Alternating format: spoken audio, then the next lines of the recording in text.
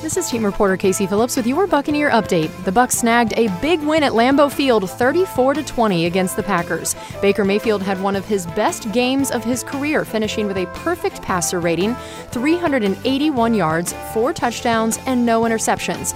Chris Godwin was his go-to target, finishing with 10 catches and 155 yards, which were season highs in both. And Rachaad White had his 7th touchdown in 7 weeks. This win plus a Falcons loss puts the Bucs up a game in the NFC South race. Check out Buccaneers.com for the full post-game coverage.